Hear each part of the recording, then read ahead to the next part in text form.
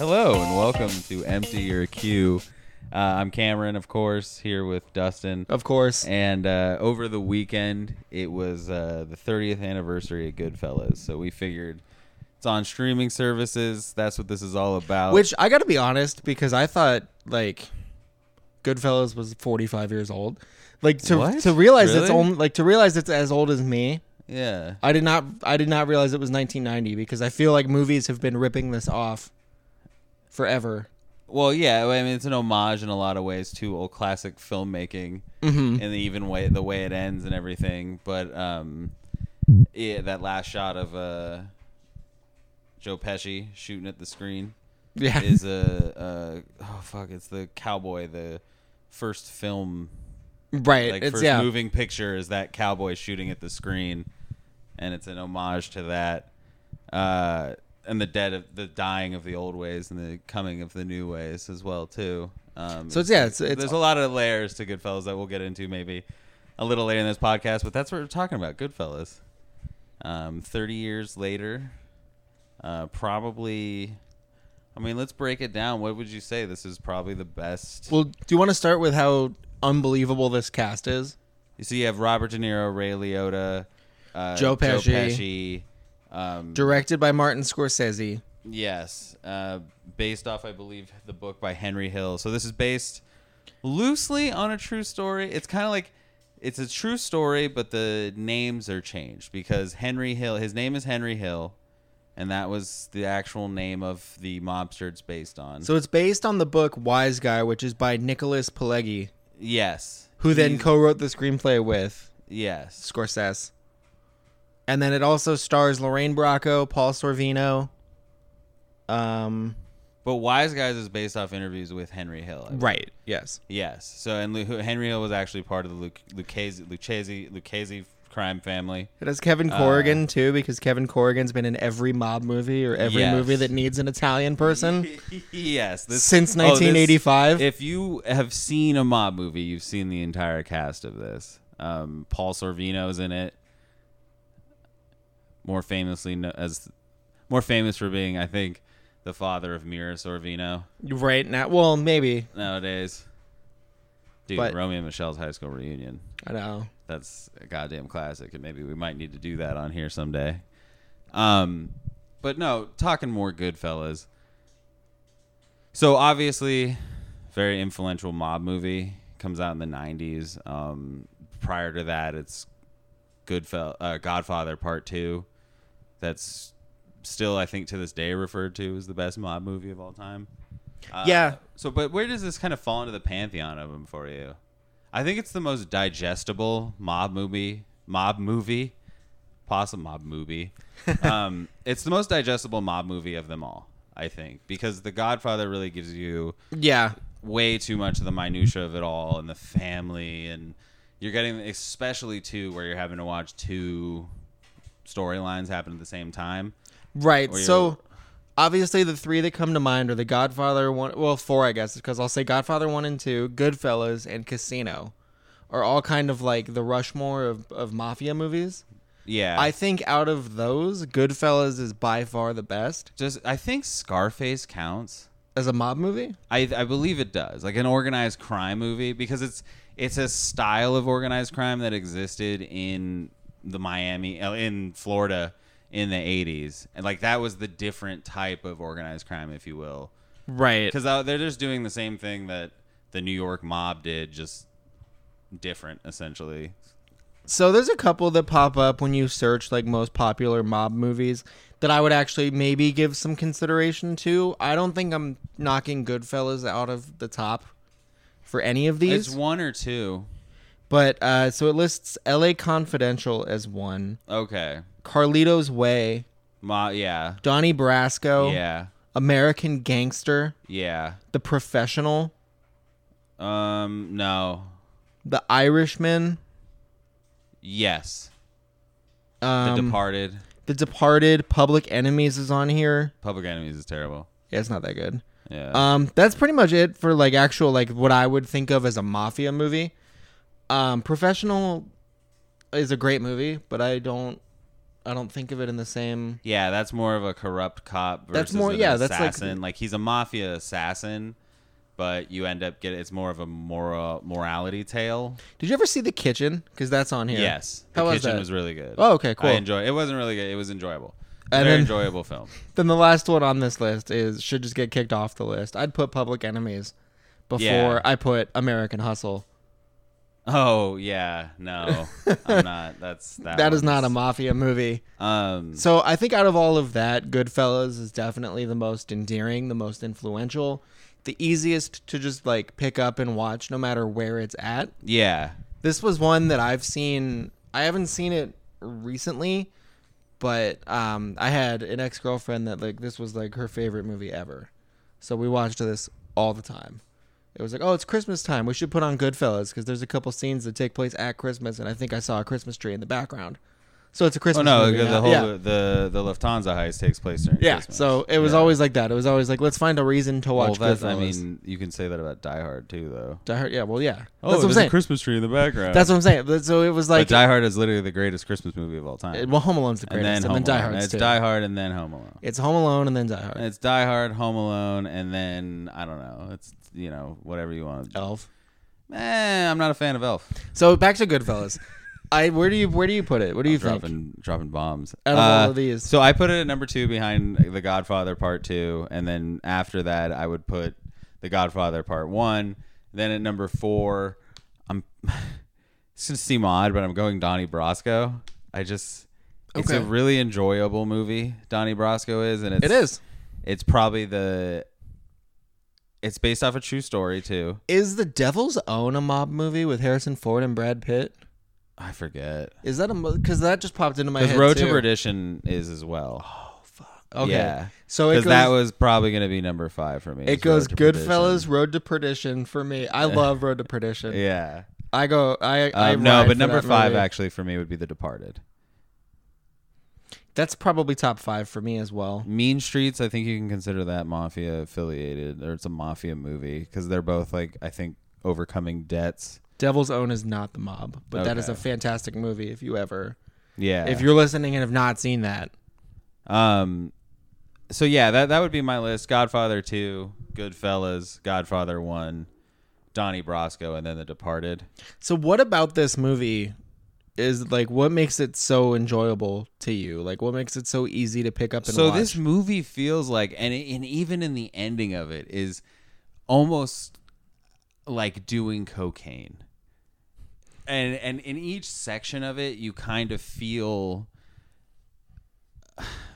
what the character's going through. You get to watch it. You feel like you're stepping into a bunch of friends that are wrapped up in some wild stuff. And then in the end of it, you literally feel like you're doing cocaine with with Henry, and you feel like you're being tracked down by the FBI. Yeah, things of that nature. Like this is so influential in a lot of things. Where even if I have a helicopter flying over me in real life, I'm like, I feel like I should be running guns right now and telling my flush it all. my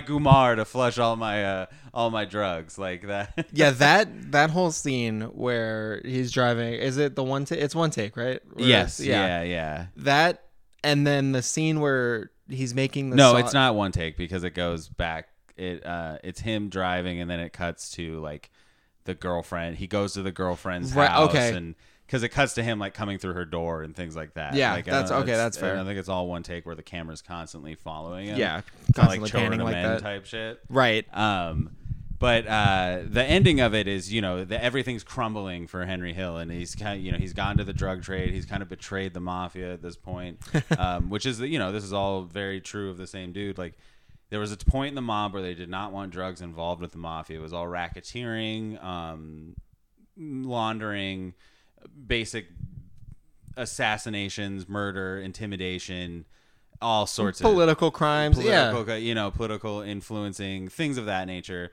A lot of in the concrete industry, unions back in the day and probably still today. There was a lot of just internal influence, and it's definitely they had an outstretched hand that went far. Yes.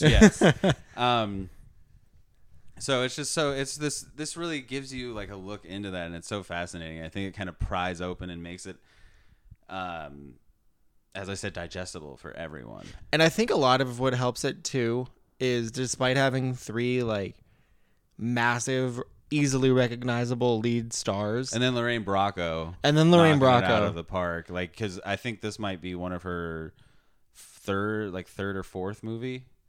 Possibly. Yeah, I don't know. I think she had acted in stuff before, but she also goes on to play Dr. Melfi in The Sopranos too. Right. So easily, like, and if we're talking like the 2 greatest like if we were like talking about all the greatest mafia affiliated things, if I'd made that list, then it would have been Godfather the entire Godfather series, then Goodfellas, then The Sopranos, and then probably Scarface.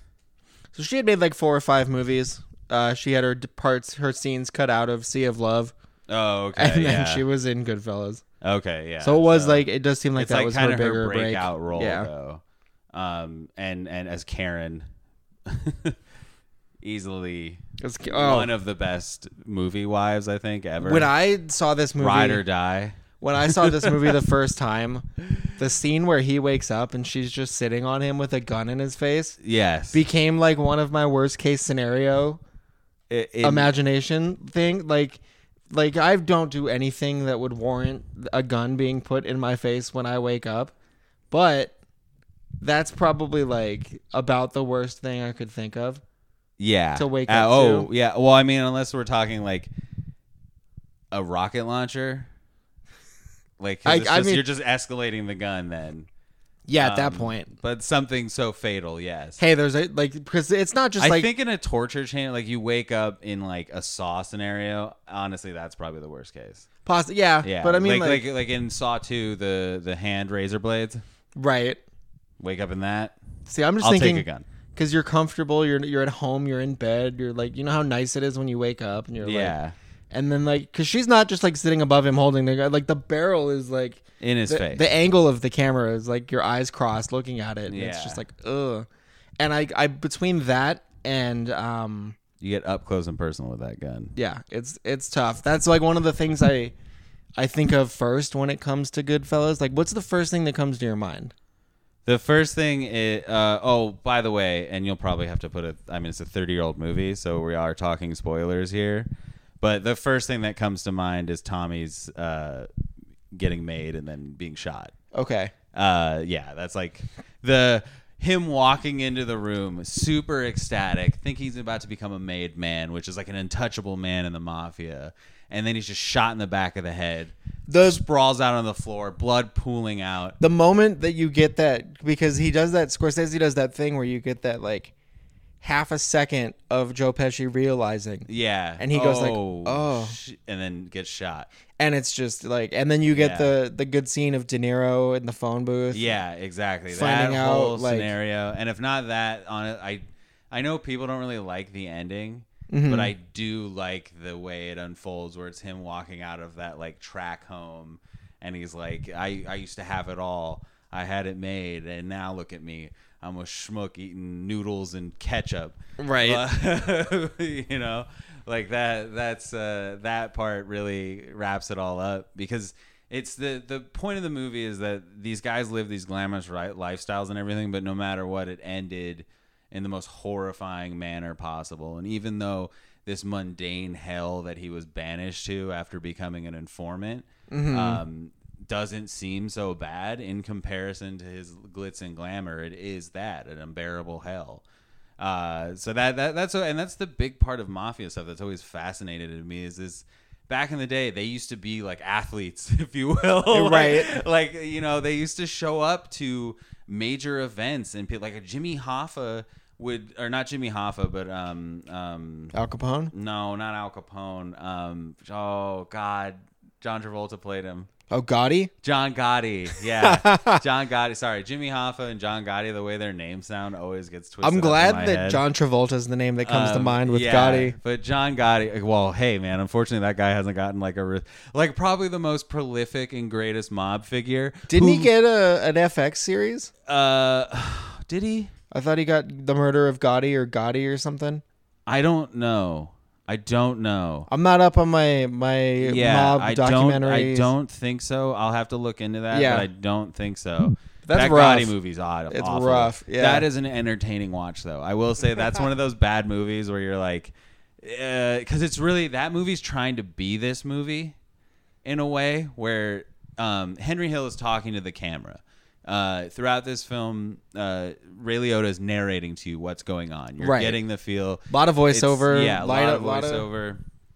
And I think there is some. Each one of them gets some sort of narration, as well as Robert De Niro and Joe Pesci, and even Lorraine Bracco. At the end, she has a little bit. She has narration as well. She has a couple too, because doesn't she narrate? Because one of the things that comes to my mind is when he comes across the street and beats the shit out of the guy catcalling her. Yeah. She narrates that, right? Yeah. She's like, and that was it. Oddly enough, the other scene that always comes to mind too is where it seemingly is Jimmy is leading Robert De Niro's character is leading to her to get murdered.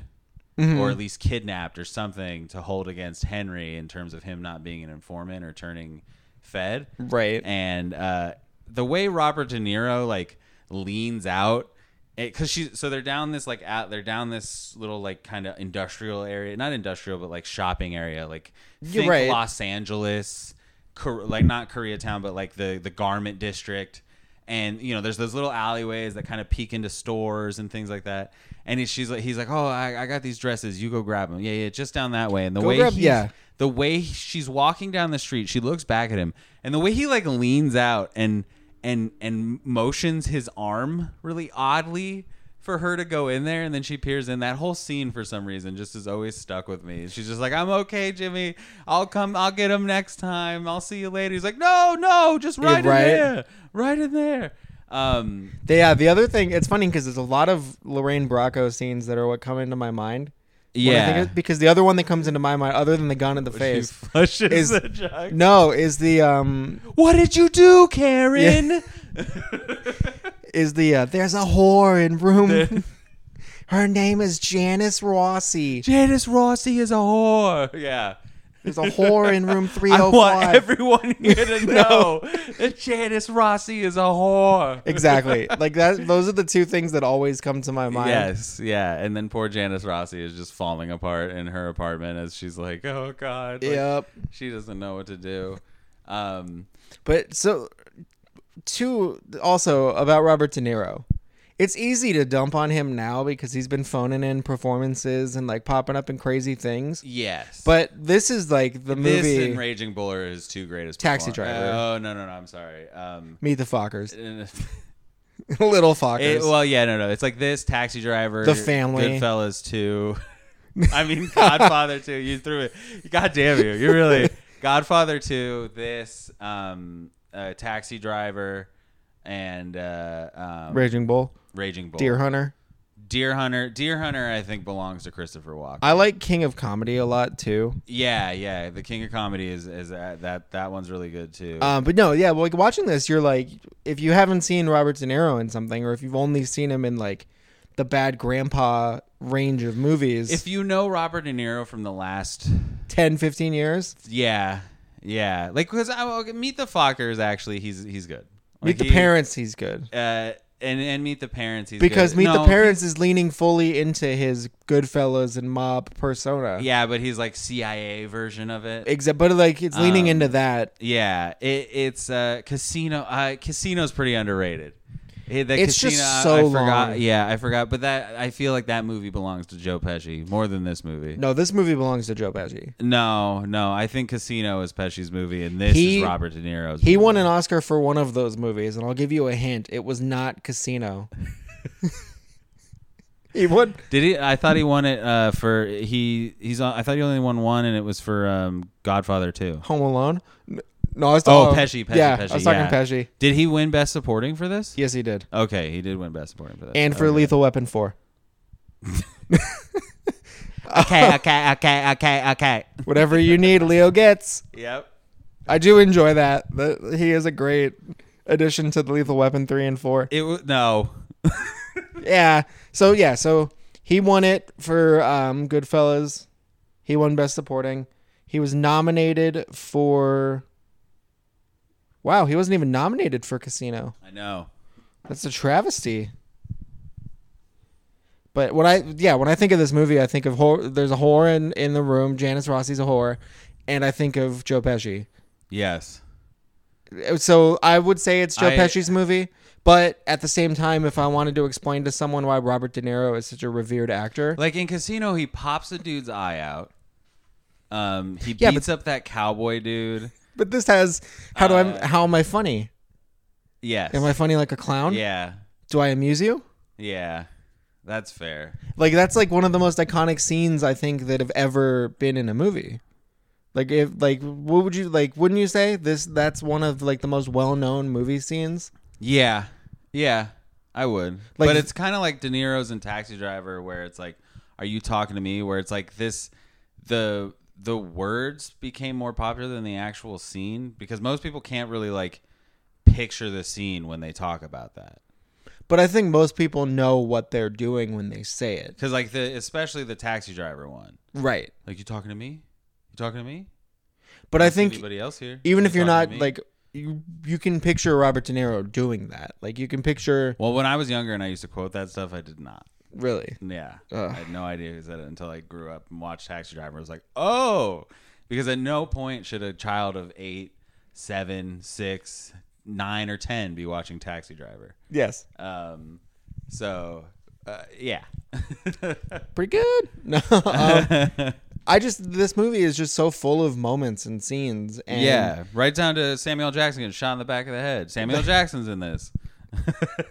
He pops up in a lot of stuff too. So we talked about it a little bit earlier at the start. So where do you put this in Scorsese's filmography? So honestly, I put this at number 1. Okay. I do. It's probably number 1 this. Number 2 Hugo. Number 2 Hugo. Then probably number 3 The Aviator. Number 4 Tintin. No, I do like Aviator. Aviator's underrated, I think, now at this point. I'm also a very big fan of Shark Tale. Did he make Shark Tale? No, he's just in it. Oh, okay. Yeah, okay. He was just a voice. No, you know actually which ones I really like, but I mean, obviously at this point, it's too probably popular to say. But I really enjoyed Shutter Island, and I really like Wolf of Wall Street. I did not enjoy Shutter Island, and Wolf of Wall Street is very entertaining. Wolf of Wall Street's very long, but it's very entertaining. And then I forgot this. Oh my God, how did I forget this? How did I forget that Martin Scorsese directed the 1999 Nicolas Cage classic, Bringing Out the Dead? Yeah, that's one of my like low key favorites of his. So I think it's safe to say Goodfellas is probably, even though I am a very big Taxi Driver fan. Yeah. Oh, I forgot. Gosh, so many movies he did that I forgot that he did, like Color of Money. Yeah, he did that No Direction Home Bob Dylan documentary. That documentary is incredible. Which is pretty good. I think it was like 3 DVDs when I first bought it. It's like so much content. I never saw, I shouldn't say, but I've never watched The Irishman. I missed that when it came out because I did not have time to sit down and watch. Yeah, I don't like The Irishman. I was very bored. The Irishman is like if you tried to describe Goodfellas to someone and then they tried to make Goodfellas based on the description that you gave them. No, The Irishman is someone took a Wikipedia page of a certain period of the mafia dealing with Jimmy Hoffa as well as some other things and turned that into a movie. That's really what that is. It was so boring, and you can achieve everything that was explained in that movie by just reading the Wikipedia page about not only Jimmy Hoffa's disappearance, but everyone associated with it. How do you feel about The Departed? I was going to say The Departed is probably my 3rd favorite. Because that's the one he wins Best Director for. Yeah. Well, it's a long overdue Best Director. Yes. I do feel Raging Bull should have been his first, or at least this, Goodfellas. My personal roundup would start probably with Raging Bull, then Goodfellas, then Taxi Driver, then Bringing Out the Dead, then probably The Departed. What do I think is kind of like his objective best? I would say it starts with Goodfellas. Then it probably goes to Taxi Driver, then Raging Bull, probably The Departed after that, and then The Wolf of Wall Street. Yeah, I'm looking at that too. There's a stretch here where I'm like, I don't know how to properly rate these movies or rank these movies. Then probably Casino. But Casino and Goodfellas is kind of the same movie. That's kind of how I feel. Like they just made, they were like, we had a lot of fun making Goodfellas. Yeah. Let's do it again. Because he makes Cape Fear and Age of Innocence in between. Yeah. And I feel like he's like, that was cool, but... And I do honestly prefer the Gregory Peck version of Cape Fear to that one. That's fair. I think De Niro is good. Yeah. Oh, yeah, In yeah. Cape No, Fear, De Niro like- is awesome, but the movie itself is a little just kind of creepy. It's- and yeah, not in a good exactly. way. That whole story, though, has also been hurt to me by years of watching The Simpsons. Where they just like... The Sideshow Bob storylines? Yeah. Yes, yes. There's always like 100%. an episode or two with Sideshow Bob that come up that Yeah. like completely play off of that. I really underrate Gangs of New York, but I think that is probably his, like... I think that's the furthest he goes in terms of... that and The Aviator, I think, are like his biggest movies. Yeah, I don't know. It's Like funny that... because he's pretty contained. What do you in think the it is scope of the film? that made the Gangs of New York not quite as big a hit? Like, Oh, Cameron Diaz is terrible in it. That accent that Leonardo DiCaprio's. There's one good actor in it, and that's Daniel there's Day-Lewis. two good actors in it. What? Liam Neeson in the beginning? Leo and Daniel Day-Lewis. Leonardo DiCaprio is really bad in that movie. I don't care what anyone says. The accent he's trying to put, I think it's an Irish accent he's I think trying it to is, do. yeah. And he's like, oh, I'm doing this for me father. Throughout the entire movie. He's just like, I'm Sinead O'Connor. You know, and it's rough. And then I think Cameron Diaz as well is putting on the whole like, hi-ti-ti-ti-ti. It's a rough like, Cameron Diaz performance. Yeah, and it's just like, really, there were no Irish female actors that we could have gotten here, like, or anything. I think it's Daniel Day-Lewis is the only redeeming part of that film. right. So yeah, I forgot John C. Reilly was in it too. no, John C. Reilly's cool, but he's a sellout.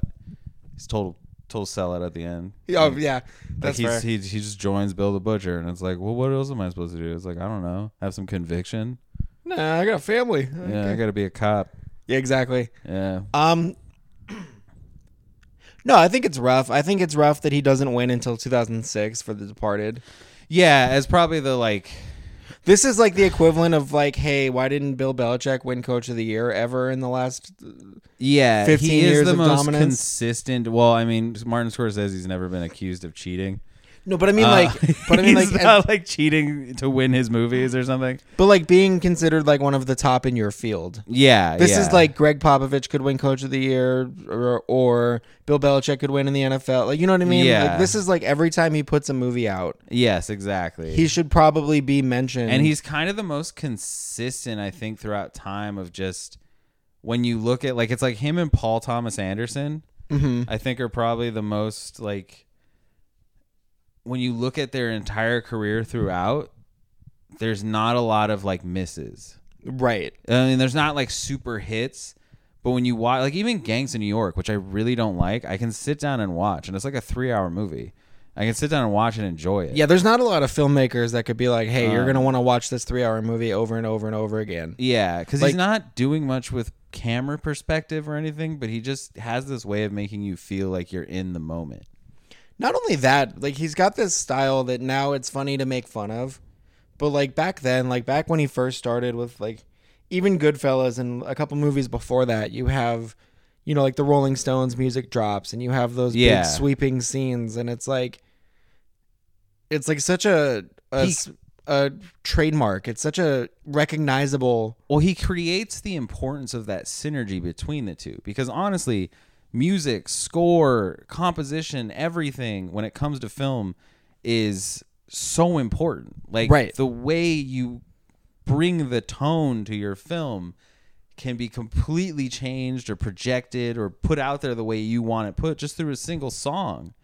And it's like you don't need dialogue. You can just have a montage. Yeah, like, hey, we can... exactly. And his montages aren't like what we imagine with what we got from like the South Park guys with you're gonna need a montage, right? You know, like Rocky and shit like that.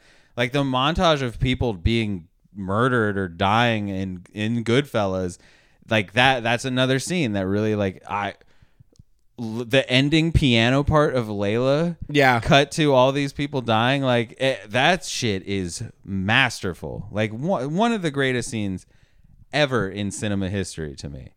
And that I think is what you get from mafia films as well too, because the drama of what they're dealing with, life or death, is so apparent at all times that you're able to have a little bit more invested in the drama of the situation.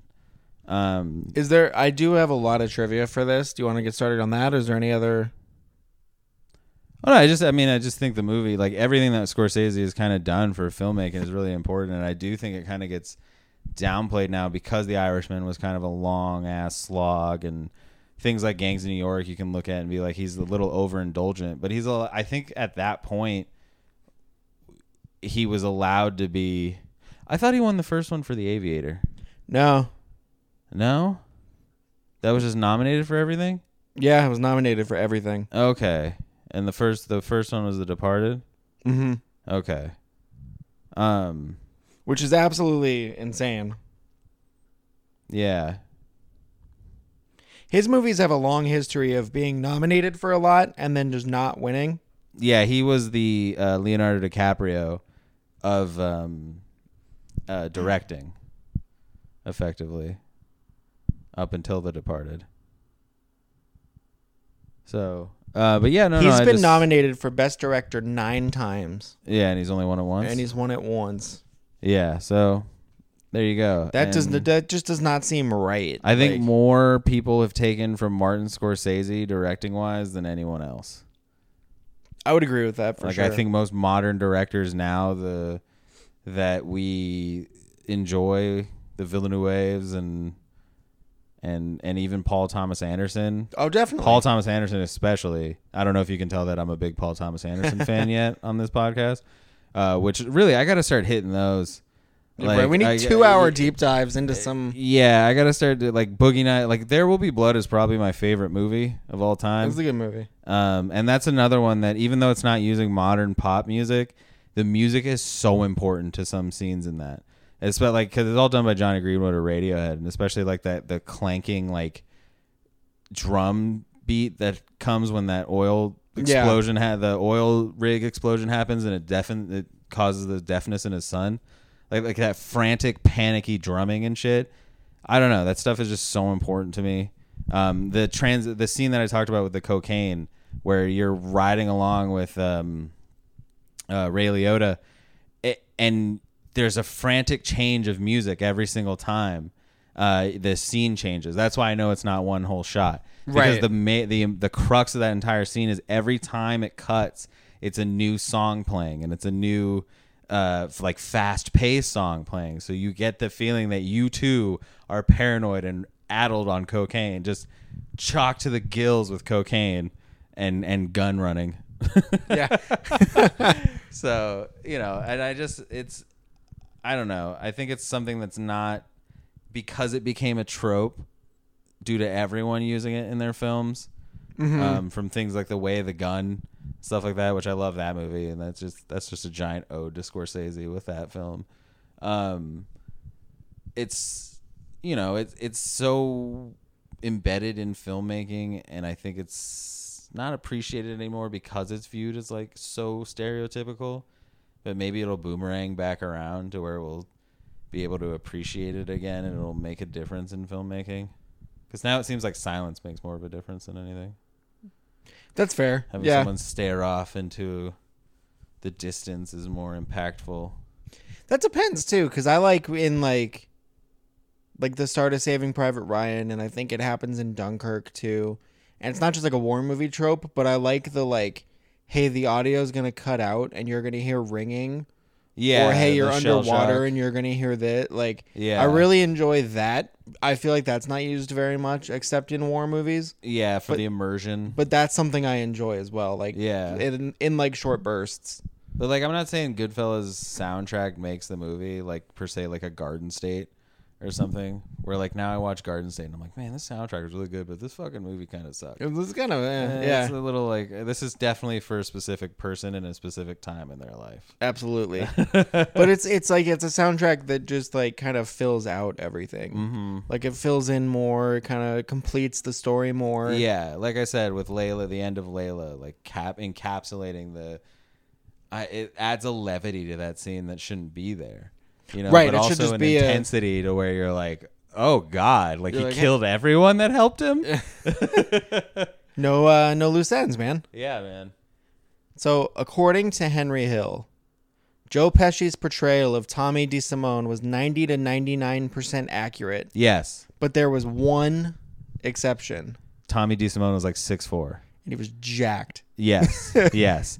No, a lot. That's one of the big things is a lot of these mobsters, and that's why they were so intimidating. Were not small people. Yes. Could you imagine a 6'4" Yeah. musclehead? Like, what do I amuse you? Yeah, and even De Niro's character, that dude was like 6'2", 6'3". Right. Big Irish Italian dude. He was a vicious monster. I forget his name. It was James something. But yeah, he was a vicious assassin also for the Lucchese crime family. I really like mob stuff, and it's a terrible, terrible part of me. Like I've Wikipedia to research and look through all this stuff. I don't remember it because a lot of Italian names that have too many vowels, and I'm like, I can't memorize this stuff. I can say that I'm Italian.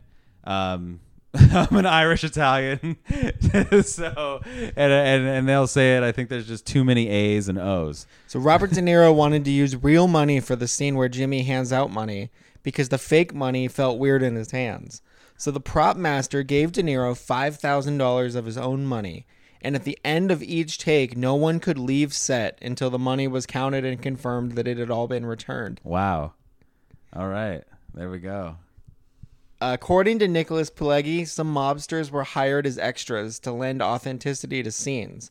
The mobsters gave Warner Bros. Fake social security numbers, and to this day, no one knows how they got paid. I'm sure they got paid though. Yeah, I'm not too concerned. Yeah. I'm sure some of them had some type of rep like somewhere because they used actual ex mafiosos and some mafiosos as extras on The Sopranos. Yeah, too. And as I said, a lot of affiliation with unions, so Al find a way Pacino to get paid. Was offered the role of Jimmy Conway. Yeah, that would have been terrible. And he turned it down because he was afraid of being typecast. Oh. That year, he ended up playing Big Boy Caprice and Dick Tracy. I was going to say he was afraid of being typecasted. He literally did 3 Godfathers. He admits regretting the decision. Yeah. Could you imagine being like, I'm going to pass on this Goodfellas thing. Dick Tracy. Yeah. That's where the money is. And working with Martin Scorsese, which I don't know if he's worked with Scorsese. Yeah, Irishman. Oh, Irishman. Yes, the Irishman. I don't know why I said that into my phone. Yeah. Like that was... Yeah. Yeah. In The Real There's Goodfella, something else. which aired in the UK, Henry Hill claimed that Robert De Niro phoned him 7 to 8 times a day to discuss certain things about Jimmy's character, such as how Jimmy would even hold his cigarette. Makes sense. And it's funny because this You wanna get reminds it me right. this reminds me of a story I heard about Robert De Niro that I cannot unimagine and get out of my head when I see him in these movies. So I had a friend whose father worked in like Foley and like dubbing, like the Foley working. Yeah. Sound of like the AR and stuff, yeah. like the voiceovers and dubbing and everything. So Yeah. he said that he worked with Robert De Niro once because Robert De Niro needed to come in and do ADR on a movie, and he said that Robert De Niro like couldn't read. He said like watching him read the scripts was a huge struggle. Like he said he just struggled trying to read off of a page in front of him. He could not do it. So he had to like be taught everything and like listen to things and learn that way.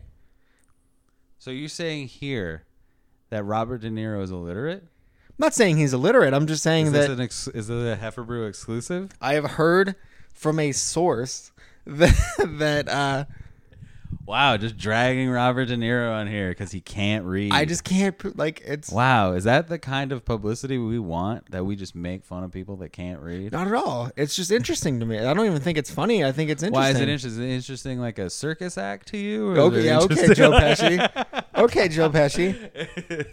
No, I just think it's interesting that one of the most emotive and like probably the powerful top 5 actors greatest actors of all time would be like, I can't read this. I need to figure something out. I need another lane to get in this performance out here. Like, and I think it speaks to the talent that he has, even more so that he would be able to just like hear the words and picture it that way and go that way with it. And maybe I would love to know how many takes he usually does. Yeah. But that was something that always kind of stuck with me. I always thought it was interesting. So the How Am I Funny scene is based on something that actually happened to Joe Pesci. While working in a restaurant, a young Pesci apparently told a mobster that he was funny, which was a compliment that was met with a less than enthusiastic response. Pesci replayed the anecdote to Martin Scorsese, who decided to include it in the film. So Scorsese didn't include the scene in the shooting script so that Pesci and Ray Liotta's interactions would elicit genuinely surprised reactions from the cast. Oh, okay. So they had no idea that How Am I Funny was coming. Yeah. That's incredible. That's a great... So it's a genuine reaction when he's like that meme, essentially, of him laughing. Yeah, which, by the way, I don't like Ray Liotta's laugh. Oh, I love Ray Liotta's laugh. It looks like it looks like it hurts him so bad. Oh, it's so great. It looks like it hurts so bad. It's so great. Ray Liotta... So is this or Heartbreakers Ray Liotta's greatest movie?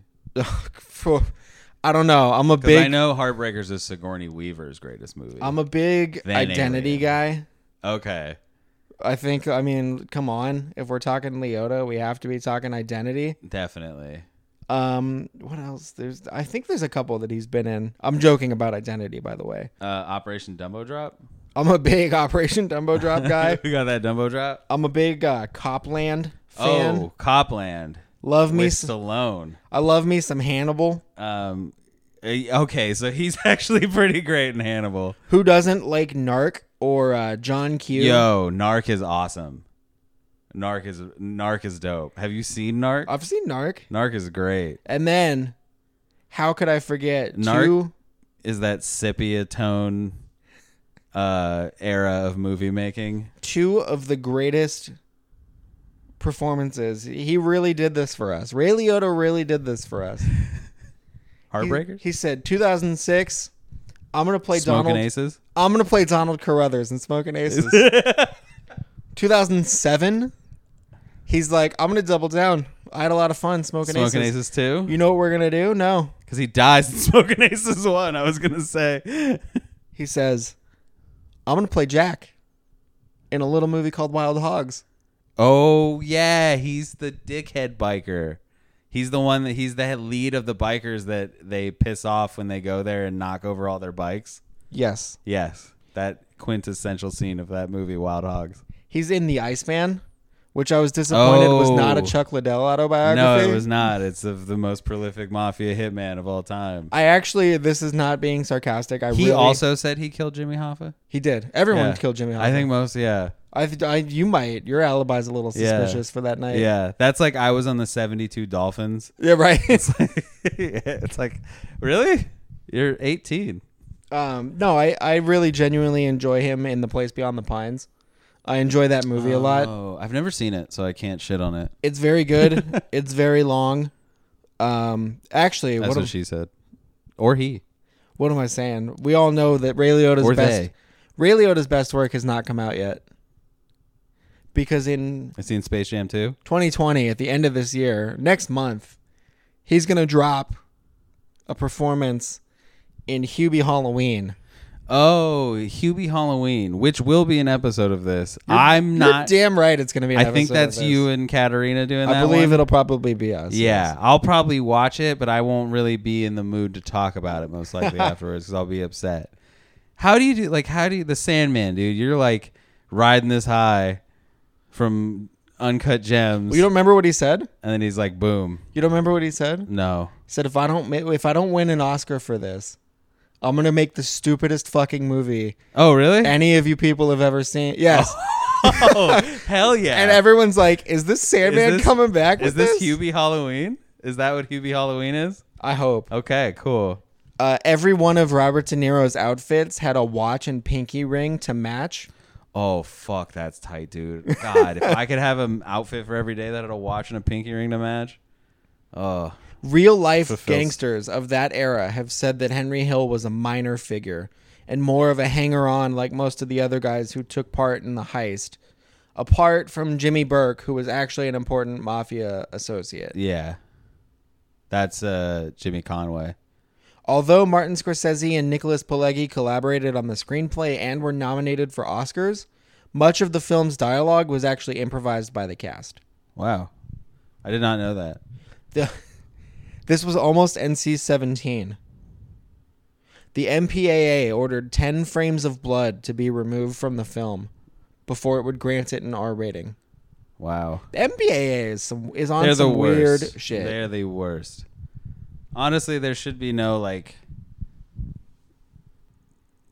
overseeing ratings body. Yeah, I don't know. Well, I watched a documentary about it that was really interesting once that was like, it's all old, like, conservative white people. Yeah. So what do you expect? Yeah. So in the DVD commentary for this, Henry Hill had said that he still has nightmares about when he, Tommy, and Jimmy murdered Billy Batts. Yeah. Which I can imagine. From Hill's stories and just from the book, from his stories later on down the road, like everything is pretty like checks out. Like it doesn't seem like he was a minor player. It seems like they just say that stuff nowadays because he was an informant and you have to downplay. Right. You know, oh, he didn't know what he's talking about. What? They all become informants though. Yeah. What I've like the history of the mob is available to us all because most of them became informants, and the ones that didn't become informants were the smart ones that now are probably senators and congressmen. Oh God, I'm gonna get us killed. Joe Pesci's Oscar acceptance speech is the sixth shortest. They run concrete in most of the buildings in the United States. Is the sixth shortest in the Academy's history. His acceptance speech for Best Supporting Actor was, "It's my privilege, thank you." And Pesci later admitted that he didn't say much because he genuinely didn't think he had any chance of winning. Nice. So he just didn't prep anything. He's like, "It's my privilege. Thank you so much." He was probably like, So on that though, if you ever won an award, what would you say?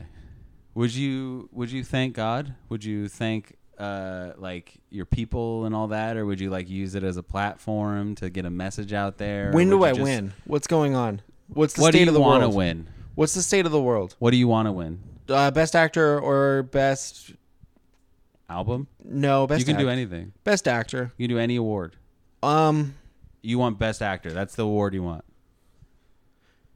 I want an MTV award. That's my major award. Yeah, I was gonna say Nickelodeon Kids' Choice Award isn't the time to be like. No, it is. That's stop exactly the genocide. Yeah. Save Darfur. It's like 2020. I think we might have saved Darfur. I don't know. Like. We probably have. Like I could roll up to the kids like the MTV Awards with a T-shirt that says like Flint, Michigan still doesn't have drinking water. Yeah. And then my speech could be like arrest the cops that murdered Breonna Taylor. Let's get justice for, let's get police reform. Defund 12. Okay. But like if I won an Academy Award or like if I was named NBA Finals MVP or something like that, and I had to give like a big speech, especially something like NBA MVP or Finals MVP where you're getting it and you have like a little bit of time to prepare, and it would be like, okay, I'm going to thank the people that got me here first off, and this goes for the Academy Award as well. It's okay, I'm going to thank the people that got me here. I'm going to thank the coworkers and collaborators. I'm going to thank the director. Let's say, thank you for giving me the freedom to perform within your work. I wouldn't have this opportunity if it wasn't for you. And then like after getting through that, making sure I thanked like spouse, team that got me there, and filmmakers they would want to work with me again. I'd probably turn to whatever the big issue is, or even less than that. I might even just be like, hey, don't just listen to what everybody says. Do research for yourself. Find what you care about. Find what you're passionate about, and try to make a real change. Because there's too much going on to have to worry about what one or two people think and to like group into that. Like I would probably use it to be like, hey, Don't just follow what feels comfortable. find the things that truly upset you and let's fight to change it, because Unless those things are very hateful things. right. Because Like if you're the thing that upsets you is someone's skin color. Yes. Please don't pursue that. Please from find a way to stop that. I'm coming from a place of this is Because people let's don't impact just positive research change. good things. No, they don't. That is true. But I would probably say like don't just listen to us about things to be upset about. Let's find the things that affect your life, your daily life, and let's work to fix that. Like work to bring attention to that. What about you? Because I can already. Man. That's powerful stuff.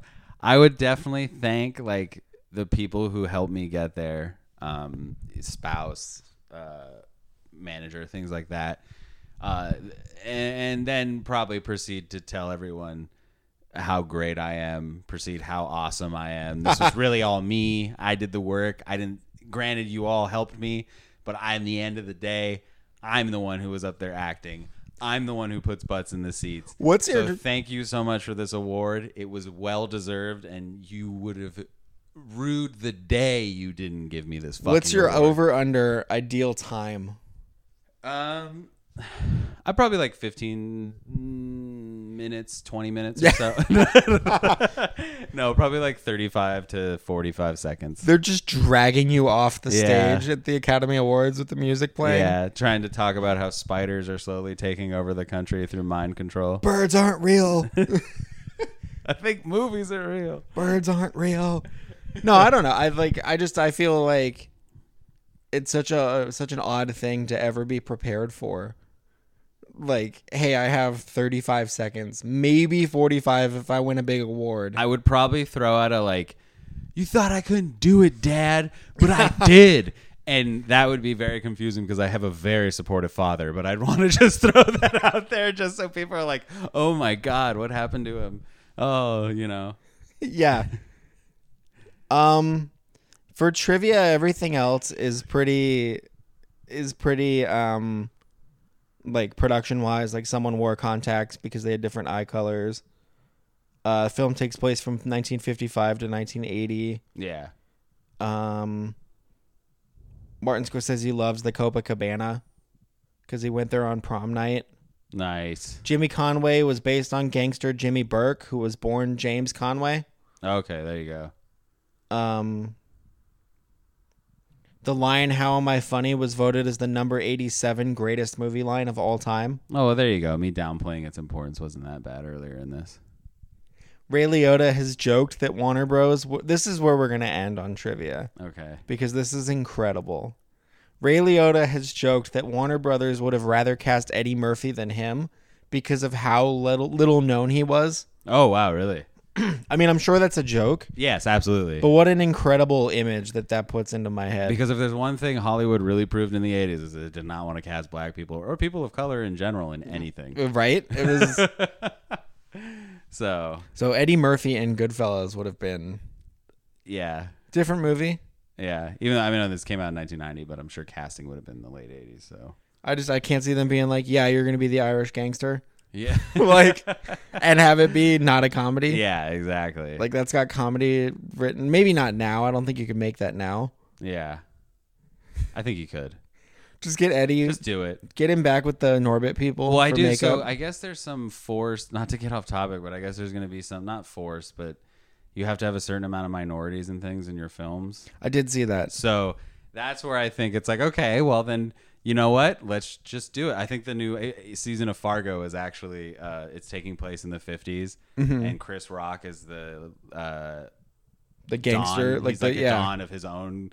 I think entirely black mafia, and they're coming into North Dakota to take over their mob. So it's like, might as well just do that. So because that stuff really didn't happen until kind of the late 60s, early 70s. Yeah, I can't wait to see that Fargo season. A lot of that stuff is what you find in American Gangster. Yeah. Is the incorporation of kind of it's kind of the mafia stopping being racist pieces of shit, but still being racist pieces of shit. American Gangster's underrated too. That's a really good one. That do you have any parting Goodfellas thoughts? I feel like we've hit almost everything we could want to. Yeah, no, you know, it's one of the greatest movies of all time. What was it streaming on? What did you find it on? Is it on Netflix? I think it's on HBO Max. HBO Max has just got so much quality right now.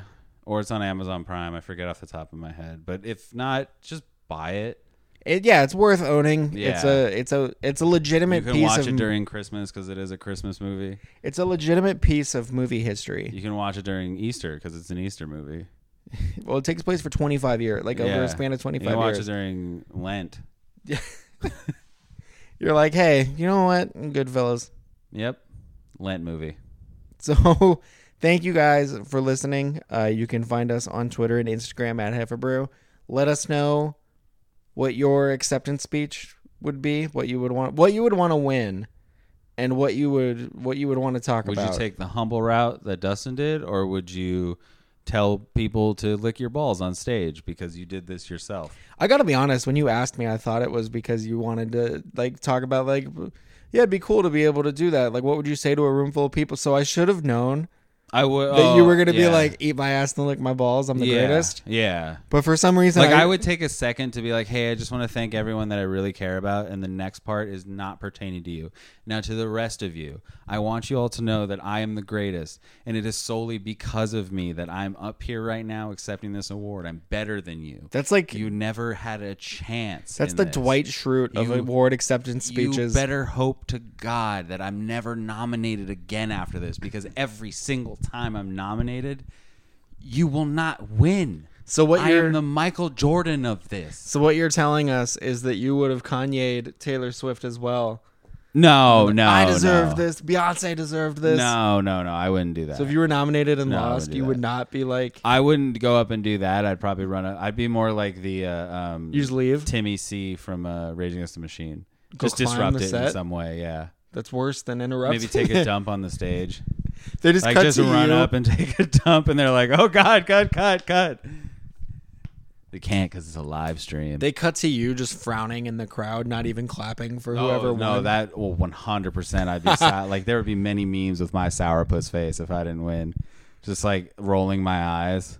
But that's anything though. Not even that. If we ever got nominated for podcast awards and didn't win, yeah, you'd be like, "Come on, are you serious?" And I'd be there smiling and clapping. Barstool, come on. And you'd just be rolling your eyes. Clowns. So thank you guys for listening. We will be back. Watch Goodfellas. Can't believe it's 30 years old. It feels so much newer and so much older at the same time somehow. It's just a great movie. It's for all time. It's timeless, yeah. Yeah. Truly is. And that gets thrown around. And all of Scorsese's movies, really. It gets thrown around a lot. The phrase timeless and or greatest movies is a lot of hyperbole a lot of the time. Yeah, but this actually is one of those. Definitely. If you've not seen it yet, watch it. If you have seen it but not recently, just watch it again. Hell yeah. And thank you guys. We will be back. Yep.